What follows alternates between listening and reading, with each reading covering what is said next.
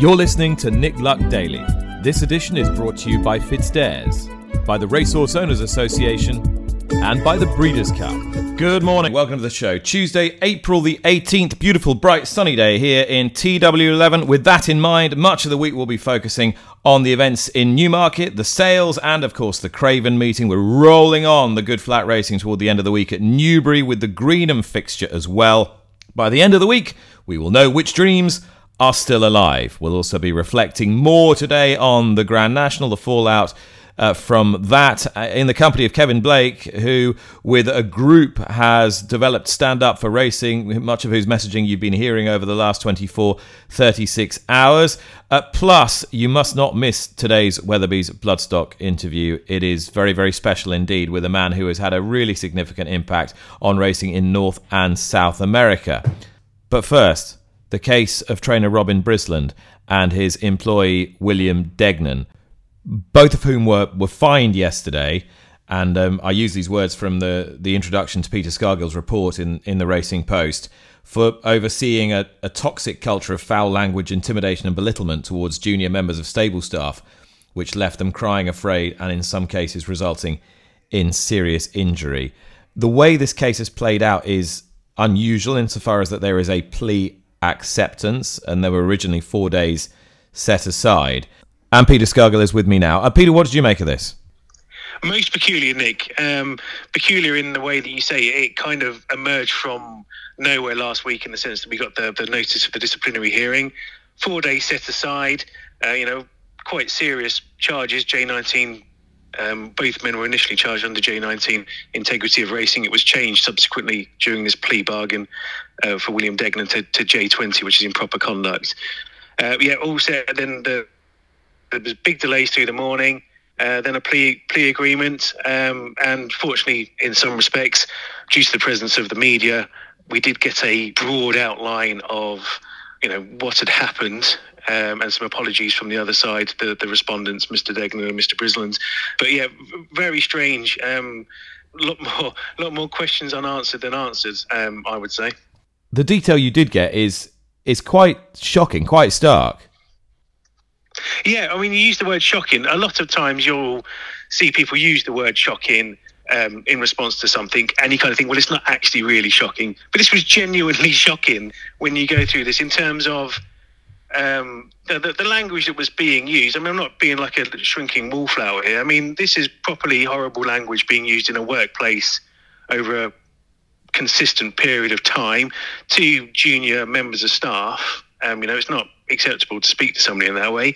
So it was reminiscent of the Bryony Frost Robbie Dunn hearing in terms of some of the language that was being used. And then you move on to hearing some of the examples they pulled out about staff members in tears, and instead of being sort of looked after or sorted out, they're almost doubling down on them and making it worse. And then you've got two examples of young female riders, they were described as being sustaining injuries. One sustained an ankle injury and was made to walk back from the gallops by herself, and then supposedly told she had to continue riding even though she was injured.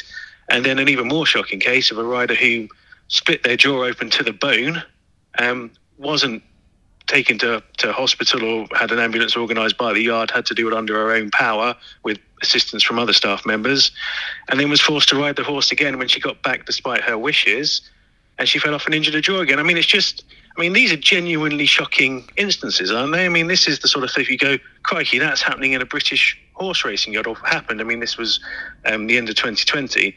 I mean, you kind of don't think this should be happening or does happen, but it's laid out, and it was laid out sort of quite matter-of-factly almost in the end. And I suppose the obvious question is, do we have any idea why the BHA accepted a plea bargain here?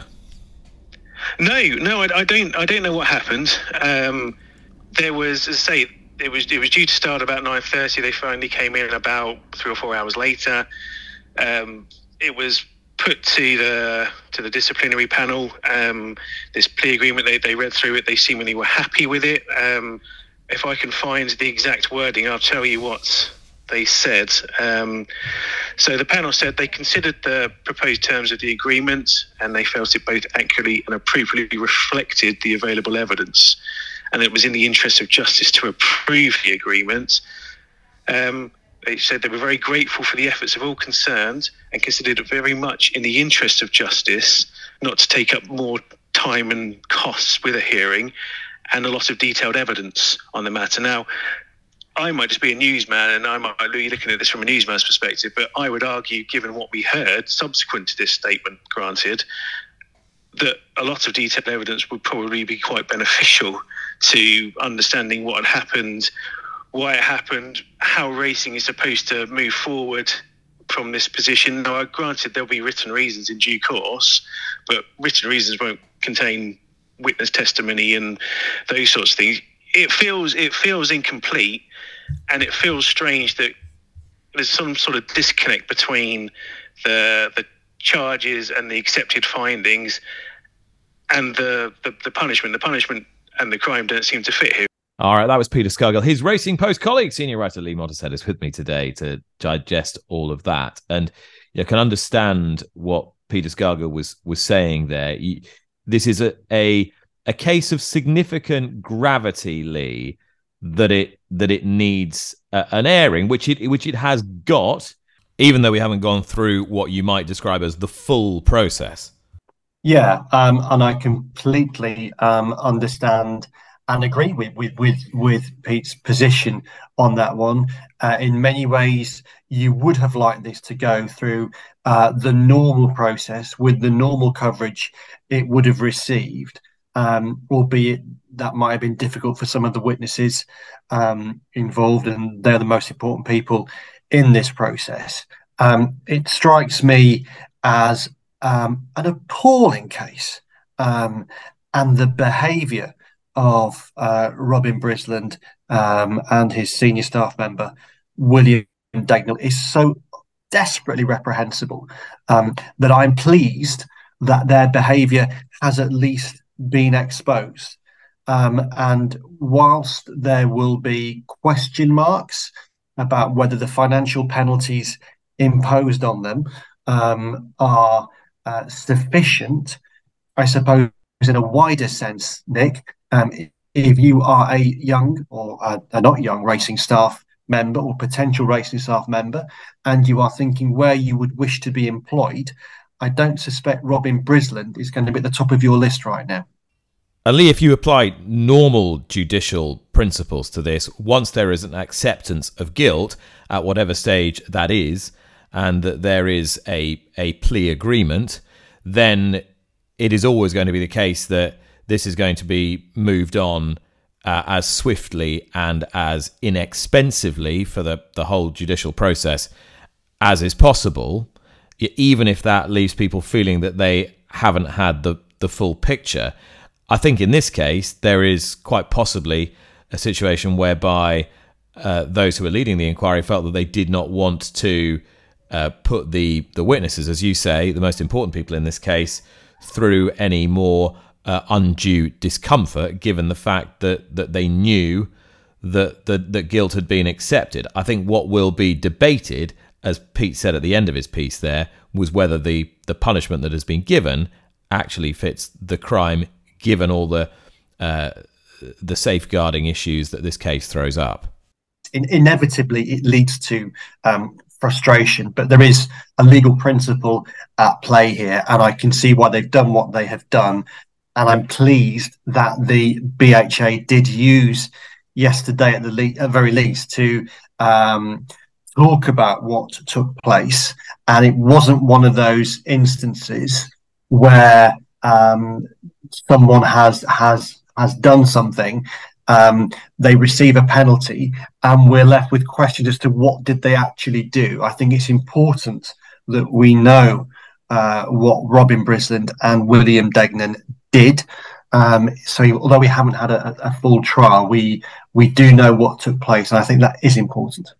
All right, well, as you've been hearing over the last few days, Stand Up for Racing, a group set up by Sally-Ann Grassett, Kathy Grassett, Caoimhe Doherty and Kevin Blake, has been gathering momentum and applying itself significantly across news outlets in Britain, Ireland and elsewhere to really enforce and reinforce messages of positivity surrounding the sport. Of course, this is in the wake of the Grand National, the protests, the delay, the fatality. Kevin is with me now. I think, Kevin, most of our listeners will be pretty familiar with what you're doing, but just for those who've not been here or haven't been tuned in, just very briefly explain the sort of impetus behind it. Yeah, thanks for having me on, Nick. Yes, basically, look, I think last week we got a pretty stark illustration of the need for something like this. Starting off with Good Morning Britain and kind of carrying on as the week went, that an awful lot of opponents of racing tend to be given, a free rein to spread what is often, misinformation and malicious comment about horse racing without being necessarily challenged in the mainstream. And look, we felt that there was a place for an organisation or a movement, an initiative, call it what you like, that was independent of any representative bodies with no affiliations to anyone, that just have the greater, wider, long-term interests of horse racing at heart and are willing to put themselves out there onto these platforms and get involved in these discussions and correct any misinformation, and also put forward the more positive side of the game that we're also familiar with. It was inspired by an initiative called Kick Up in Australia that's been doing great things since they were started there last year. Really admirable group, and sure, look, I suppose we and those that have gotten involved since it was formed, and I feel it's only going to get bigger and bigger, have been, we've been doing our best to, in what has been a difficult week, to try and get as many informed people on television, on radio, etc., making sure that our game isn't getting unfairly pulled through the mud. Look, we're not cheerleaders. We're also here to acknowledge that there are areas that can be improved, and we're more than happy to discuss those and inform the audience as to what has been done to make those areas better. So look, it's been really positive, Nick. The support has been a bit overwhelming, to be honest, in terms of the volume of it. We'll be a little while catching up with everyone that's been in touch, I suspect, but look, it's been very good. It's a two-pronged thing we're looking to do. One is to put together a team of experienced media communicators that we can arm, if they aren't already armed, that we can arm them with the pertinent statistics and information that is given to us by the various interest groups, so that they can go and represent our industry well on mainstream platforms. And longer term, we want to put together a resource, a website with all this information on it, so anyone can see it, and that day-to-day followers of the sport can use that resource to be ambassadors for the industry themselves, because we all see on our daily comings and goings on social media, etc. You do get an awful lot of rubbish posted on there about racing, and an awful lot of people feel and want to correct that. And if we can get this resource up and running, it'll hopefully make it very easy for people to do that with vouched for, verified statistics that put the true picture out there.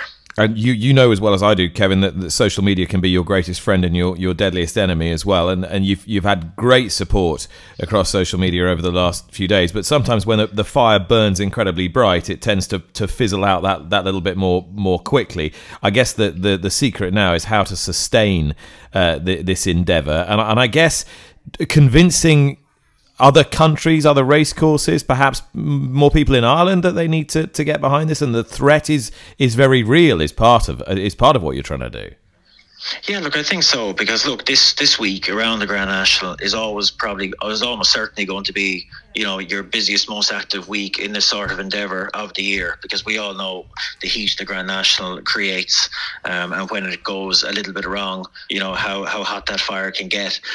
So look, this has been a busy week, but like you say, we're thinking of ways to keep the momentum up and to keep the thing moving, because like the Grand National, is the front line of this conversation that we're having about horse racing, and we need to carry it on. We need to have everything in place that if something does happen, and as I always say, Nick, there's never a dull day in this great game, and you're never that far away from your next controversy. So it's important to have everything lined up, and we do have plans. We're talking about it there endlessly for the last few days as to how we might progress this, advance this.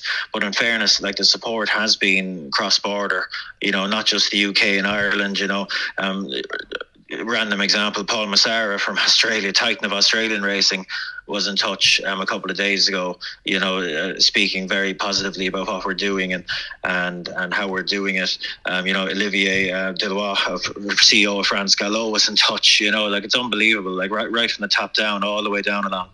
And I think what that tells me is that there's a real appetite for something like this that can just be a little bit more front foot, a little bit more robust than our representative bodies often are. And that's not a criticism, in that I understand that for, there's political considerations and other considerations that they might want to come out and be robust, but they just can't when they want to at times. Mm-hmm. And I think, an independent initiative like this, we can be as punchy as we see fit.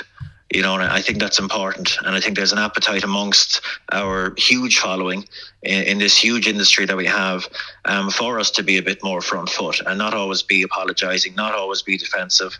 We have a huge amount to be proud of in this industry. And I think that there's an appetite for that to be put front and centre, for us to put our chest out and not be afraid to tell people what we do well. Kevin Blake there. And certainly Lee Mottershead, we've seen over the last 24, 36 hours, the evidence of that concerted effort. And as I said to Kevin, the fire always burns very, very brightly, very hard after events that we saw on Saturday. And it's just a question of now momentum of positivity as regards racing's message being maintained. Yes, I think that's right. And I've been struck in recent days, not just by the things that have been said on various different media outlets by people like Kevin and Richard Hoyles, who was superb on LBC on Sunday morning, and quite a few of us have been going on the airways trying to sell racing's message. But I was particularly struck by the Jockey Club Chief Executive Nevin Truesdale, who across Sunday and Monday has done a round of TV and radio interviews and has been very much on the front foot in not just defending the Grand National, but really promoting horse racing. And I think that's important. I think a lot of us go back to what happened at Aintree in 2012 when we had an extremely difficult Grand National. It was won by Neptune Collange, but it was a race marred by fatalities. And I think people at the time remember a racing response that was overly defensive and an impression given that racing was in some sort of trauma that day. And there's a real danger, I think, that if racing doesn't look like it has confidence in the Grand National and confidence in the wider sport itself, it's very hard to expect anybody else to do that. So I think it is important and it is significant that not just people like Kevin and Richard go on these media platforms, so that people like Nevin Truesdale did. Judy Harrington has done that as well. And I think we do have to see people like that really explaining to that middle ground that I referenced in my column on Monday about the great job that horse racing does, and also just to try and it's very hard to put an end to false claims, but to point out why ideas about rewilding thoroughbreds into the countryside just are hopelessly naive and inaccurate. So I think what we had on Saturday was an exceptionally difficult day for the Grand National, but I've been heartened and encouraged by racing's response, including from, if you like, official channels. Lee, let's talk about the next big staging post for Jockey Club racecourses, which is this week, beginning today, the Craven meeting, 3 days. The Earl of Sefton is the feature race today, and then we've got the Guineas Trials, the Nell Gwyn tomorrow and the Craven on Thursday, and then we roll on to Newbury Friday and Saturday with the Fred Darling and the Greenham. So at the end of this week, we will know quite a bit more about how those classics are going to look. We will, yes. We are all flat fans again this week, Nick, because the action at Newmarket and Newbury is extremely enticing. It really whets the appetite for what is to come. I think to an extent, it's a relatively low-key introduction to the Craven meeting. The opening day wouldn't be the best day of the week. The Earl of Sefton is probably one of the least sexy Group 3 contests in the calendar these days. Races go in and out of fashion. I'm not sure the Earl of Sefton is having a purple patch in that regard, albeit I'm particularly interested to see how the King's Horse and the Queen's Horse Reach for the Moon goes in the Earl of Sefton stakes. But as the week goes on, we have lots of potentially hugely informative contests. And what I'm really heartened to see, Nick, is that some of the trials that we will be witnessing at Newmarket and Newbury actually look like they are going to be meaningful trials.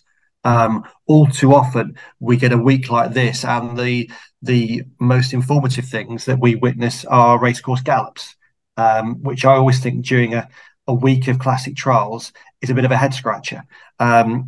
We build towards a Greenham Stakes on Saturday at Newbury that could be a humdinger of a contest, with the Dewhurst winner Chaldine taking on Godolphin's tremendously exciting Gimcrack winner Noble Star. Now that actually happens with some other really smart horses in there as well, like Streets of Gold for Eve Johnson Horton. Could be a really deep race and actually teach us something. So I think this week, more than in most weeks, these Newbury and Newmarket spring meetings look set to actually do the job that racing fans would want them to do. All right, Tattersalls Breeze-Up Sales, the Craven Breeze-Up Sales. The selling begins tonight, Tuesday night, carries on tomorrow, Wednesday. The horse is having breezed. It seemed appropriate to check in with our friend George Boughey again, because Cachet, his Guineas winner, came out of the breeze 2 years ago, and Believing, who runs in tomorrow's Nell Gwyn Stakes, recognised 1,000 Guineas trial this year, came out of it last year. So you can see the pattern we're following here, George. Believing's had a wind surgery over the winter. Can she repeat the dose, do you think? I think it's a bit of a tall order this year. It looks a very warm race, but she's in good shape and forward enough in her coat, and I think the slight ease underfoot will probably help her. She's a filly who her 2 best runs last year on good soft ground, so Rainer's pretty happy, but it could be a tough ask. I'm guessing, given the same ownership, your task is fairly straightforward, isn't it? They all want to turn up to the Rowley Mile on Guineas Day again. Well, she's got an entry. She's by Memas out of a Kodiak mare, and I do think that there's a chance that she'll come back to shorter trips, but should she turn up well in the Nell Gwyn, it would be a shame not to have an entry. Exactly that. And how's Cachet doing? She's on the road back? Yeah, she's good. I think this spell of warmer weather we're about to get will certainly help her.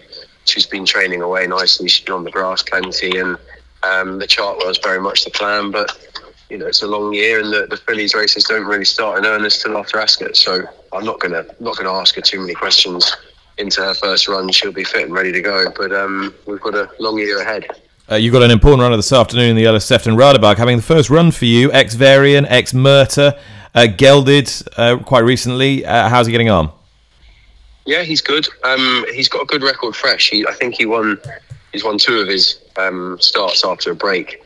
So, look, he comes here in good shape. I think he's a lighter horse for gelding, and seems to handle the dip well. Kevin Stott rode him the other morning and was happy with him, and look, he comes here. It's a bit of an experiment. I think the trip, gelding operation, and you know, he's jumping back into quite warm waters with a couple of fancied horses in there. So, but yeah, got pretty happy with him. And just finishing where we started, you've taken a look at the horses for this year's Craven Breeze-Up catalogue. Will you be playing again, do you think? Yeah, I hope so. Just up here at the moment looking at horses as we speak, and looks a nice bunch of horses, and Cachet and Mystery Angel are 2 sort of stars out of the sales, so we've got to be on the balls to try and find the next one. Best of luck, George. Sorry, man. Thanks, Nick. Thanks to George Boughey. Now here's your chance to win 2 places in the Premier Lounge at Sandown Park for Bet365 Jump Finale on Saturday the 29th of April, as well as 2 annual memberships to Sandown for the remainder of the 2023 season. Now, the Premier Lounge is one of the most exclusive spaces at Sandown. It offers views across the course. It's a perfect location for taking in all the action, and you'll receive a delicious 3-course meal, a private table for the day with tea and coffee and parking passes and all the trimmings. All you have to do to enter is fill in the form at jockeyclub.co.uk/Nick Luck. Now, you might be familiar with the name Racehorse Trader, which had been operating for a number of years as an online platform that was effectively a marketplace for all sorts of thoroughbreds, mares, foals, really a mixture of everything. Now, Racehorse Trader has changed somewhat, has been given a fresh coat of paint under new ownership, and is now doing something quite pioneering. Its director is Ed Babington, who you'll know as a prominent businessman in the Newmarket area and also a prominent racehorse owner. We've spoken to him about his Missed the Cut, more of whom in a moment, quite a few times on the podcast, and he joins me now. Tell me a little bit about what Racehorse Trader is now, Ed. Well, it's a marketing platform. What we're trying to get across. So there's lots of horses are going through the sales rings and changing hands, but we're just trying to give people a platform where they can advertise the horse. They can sell it with us under no commission, or they can advertise it that it's going to Tattersalls, Doncaster, any of the more traditional sales companies. But what we're trying to do is so it doesn't just get lost in the catalogue. We're advertised that a certain horse is up for sale, it's being sold, or it's going to go to Tattersalls or any of the other sales companies. It's just to try and make sure that we get as much profile to the horse and the visibility that people use it and see where these horses are going and when they're going to be sold and how they're going to be sold and what avenue they're going to be sold.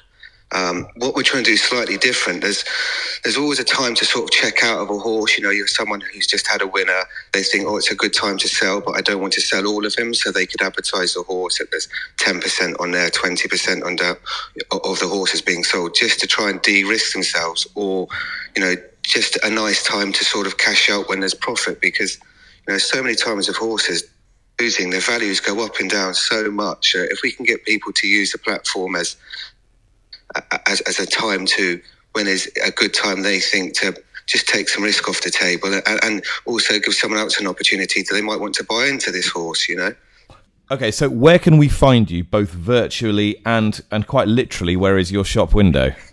So we're along the avenue in Newmarket. So just as you get to the traffic lights, we're along the avenue on the drive up towards Tattersall. So there's always someone in the office there. There's advertising on the shop windows.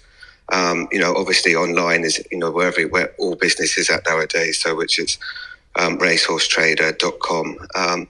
We have quite an exciting team working for us. So we have Andrew Tinkler, who was a successful jump jockey for many years. He's come in to sort of be front of house with a lady called Amy Drummond, who's, very well known in the town. She goes around filming all the horses for the sales and stuff. So there's a point of contact and someone that understands the industry, because, like anything, we're trying to build a tech business or an interest which is slightly different, but we need it with racing people that understand their audience, and kind of that's what we're trying to get across, and that's what we're trying to do. I own a business with a lady called Alice Beaumont, so her husband's a very successful bloodstock agent. So it's a platform built by racing people for racing people, really. Ed, I must ask you about Mr. Cut. Last time we saw him, he was a bit disappointing in Saudi Arabia, but he held the world before that. Where's he gone, and what's he going to do? So he's gone over to John Sadler's to be tried on the dirt. Obviously, he's a dirt pedigree, and we've got to kind of see how he handles it. When he was in Saudi, he was training on the dirt, and he looked like he enjoyed it. So, to give him this best opportunity to see how he gets on with the dirt, he's gone over to John. Quite sad it didn't quite work out in Saudi. Anything that could go wrong did go wrong. But, he is a dirt horse. We think he's a dirt horse. If it didn't work out on the dirt, I'd be so keen to bring him back to George, because George did such a great job, from where we bought him up to where he got him to. It's a bit sad that he's had to go to America to sort of see how that journey plays out. But if it didn't play out, I'd be very keen to bring him back to George's.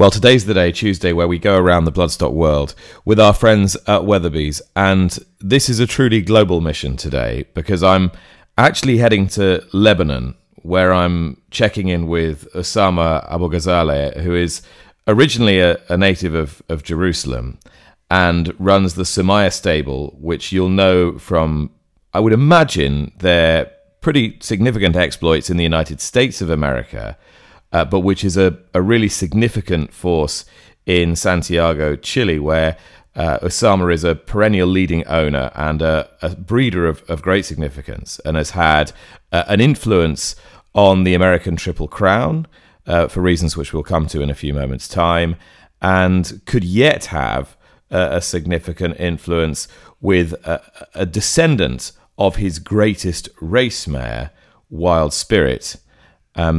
Oussama, very good to talk to you. First of all, it might just be worth telling everybody why you are in Lebanon at the moment and the influence that your own mother had on the naming and history of your racing stable. Yeah, thank you very much, Nick, for this interview. My mother, her name is Sumaya, and she's a great lady. She sacrificed with my father. God bless his soul. He passed away 23 years ago. They sacrificed so much, to take care of us and to educate us and to put us in a good position in this world, because of all the problems. We left Palestine in 1948, and my father, he lost everything. And he built himself again, in Egypt. And then after the revolution, we had to go to the Gulf area, Kuwait and Dubai and Saudi Arabia and everything. And he worked so hard, both of them, my father and mother. They gave us an example of life, of sacrifice and honor and love and everything. And we love them so much, we respect them so much. And when I always loved horses all my life, because when I was a child, my grandfather from my mother's side, he owned a very nice farm in the Jordan Valley near Jericho. He used to produce citrus and bananas and wheat and everything. It was a big farm, a nice farm. And I remember him, I used to sit with him by the fireplace at night when he used to sit with his neighbors, to discuss the farming and the problems and everything. And he had a really nice Arabian mare, big, beautiful black mare, whom he used to tie under a tree. And at that time, I was maybe 3 years old. And the son of the manager of the farm, he was older than me. Me and him, we used to take her, and I used to sit behind him, behind his back, and we'll gallop around the farm. And from that time, I fell in love with horses, because I think they are the most beautiful creatures that God gave us. And later, I went to South America in the late 70s, early 80s, and we founded the United Trading Company, which became the biggest and the best fruit export company from Chile. And from there also afterwards we bought Del Monte, which is well known, worldwide. So you presumably everybody has said to you that you actually are the man from Del Monte. Yes, and which is an honor. But always my passion was horses, and I played polo almost all my life. And horses, they cost so much money. You have to sacrifice so much if you love horses and you breed horses and everything. But at the same time, it's very gratifying, It's not the money. You cannot, calculate it with money. It gives you through your life, it gives you you are different than other people because you look at life in a different way. When you love horses and when you breed horses and when, you spend your money on horses and everything, but you have a better life than other people who only, concentrate on working and making money and everything you have. I don't know how to explain it. People who love horses, I think they will understand it.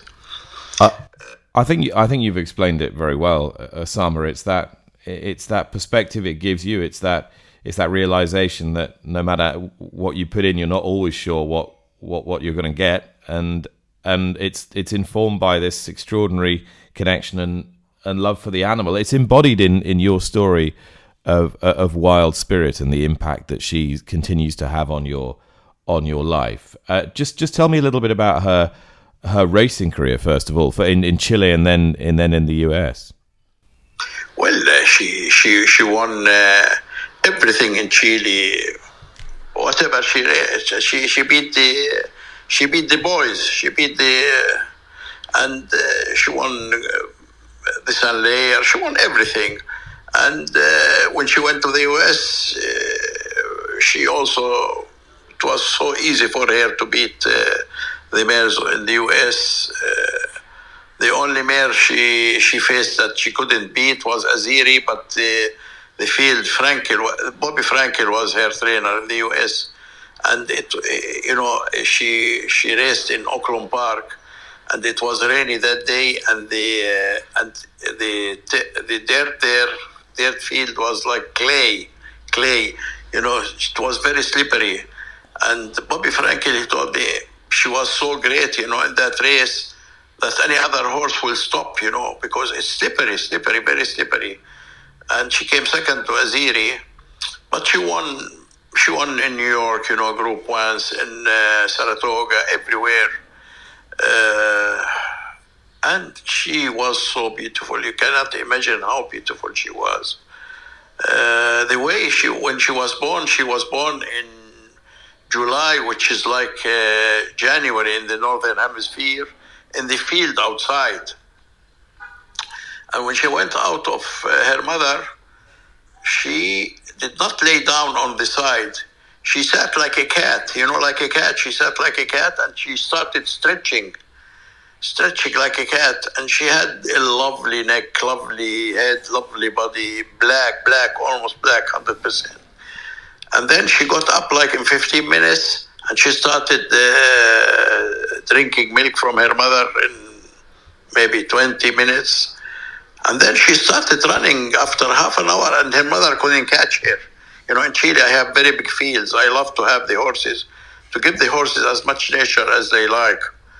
And her mother couldn't catch her. She was like 20, 30 lengths ahead of her mother. And I told my people, I told the people there in the farm, who were around me, I told them this is the champion. And thanks God she was the super champion. And she's had this remarkable legacy as well. I'll come to Sahara Spirit in a moment, who's now standing on your farm, Sumaya, in Chile. But I want to talk to you a little bit about Protonico, who people will know as the unlikely hero, the sire of the ill-fated Medina Spirit, who was owned by your great friend Amir Zidane. Just tell me a little bit about how you felt through that whole journey of Medina Spirit being by Protonico, a grandson of your own Wild Spirit. Yeah, because Protonico, because he didn't win Group 1, and he didn't win it because in the Clark handicap it was the mistake of the jockey. He came behind. He was the last horse behind, and he beat Constitution. He beat all the other horses, and he came second. And if he had more distance, he would have won it. However, okay. And then in another Group 1, he came third with a crack in his front hand. And Dr. Bram, like he said, after he saw him, he said, I raised my hat for him. He has such a heart, very, very hard to come third. In a Group 1, with a crack in his hand, in his last race. Plus, he made the the track record, I think in the Ali Shiba or Ben Ali race, the track record of that race until now. And he was a lovely, lovely horse and an excellent racing horse, full of heart, everything. So I said, I'll use him as a stallion in the United States. But unfortunately, in the United States, they only, the breeders, they only look at Group 1 winners. So he got very few mares in the first crop. And from this crop came Medina Spirit.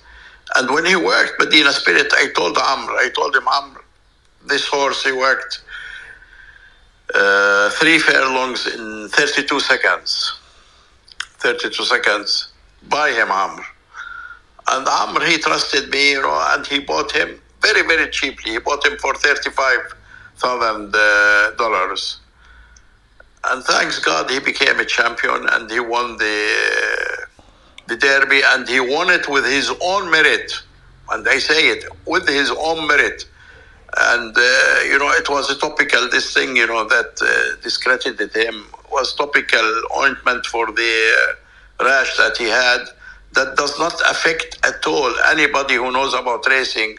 He knows that it is not a performance enhancer, this thing. It's just for the rash that he had on his skin. And this is my view, and this is I'm convinced of this 100%. And he showed it later in the Breeders' Cup and in the other races. He won another Group 1 and he came second in the Breeders' Cup. Unfortunately, he died of heart attack, which was tragic. If he kept on going, he would have won big races. However, always we say, I am sure, in the West, they feel the same thing. Maybe, something happens and you don't know what is the wisdom behind it. And then later, after many years, you discover the wisdom behind it. Who knows what happened and what was the wisdom behind it. But it's sad, but at the same time,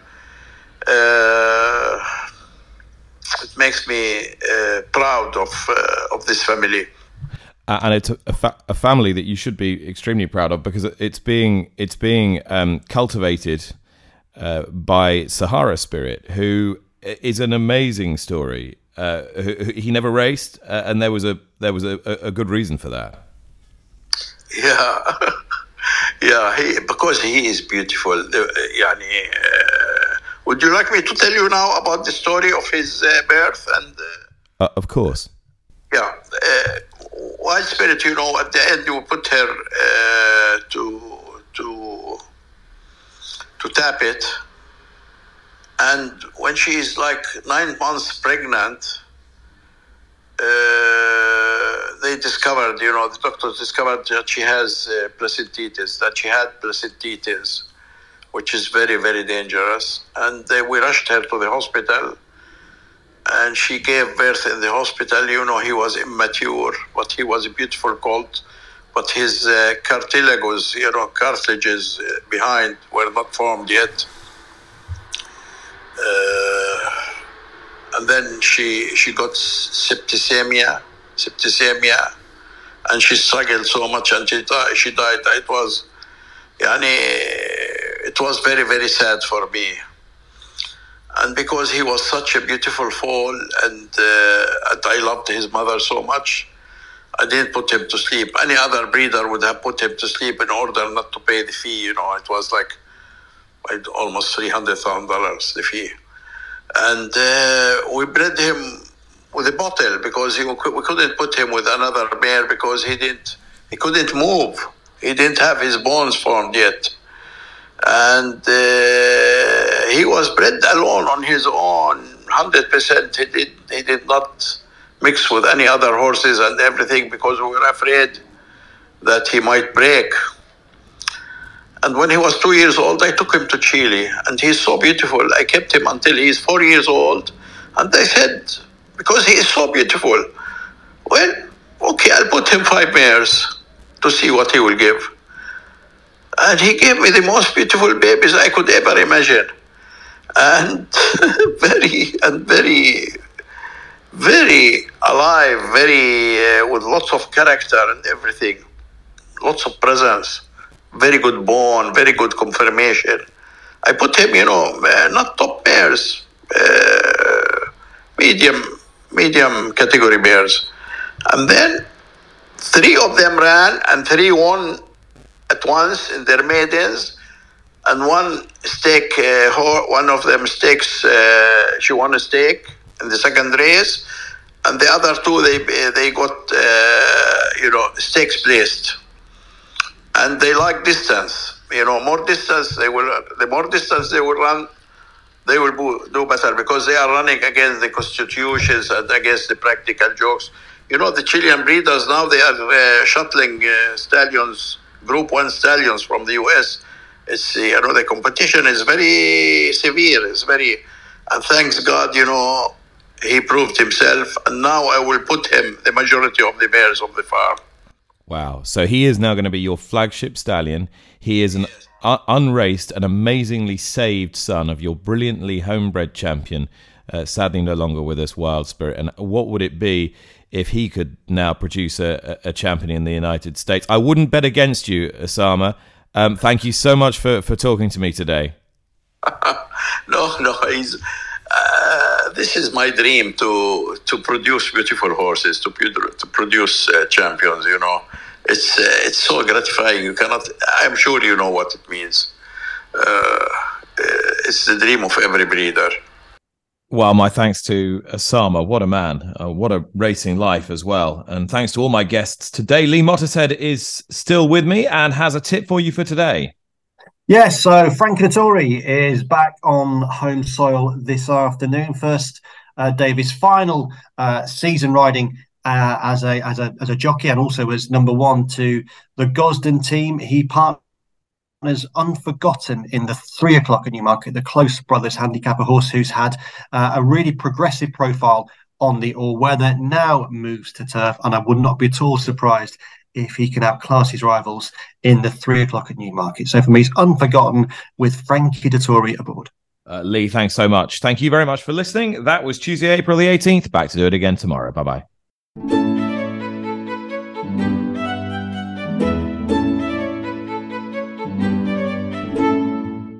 You've been listening to Nick Luck Daily, brought to you in association with Fitzdares, the Racehorse Owners Association, and Thoroughbred Racing Commentary.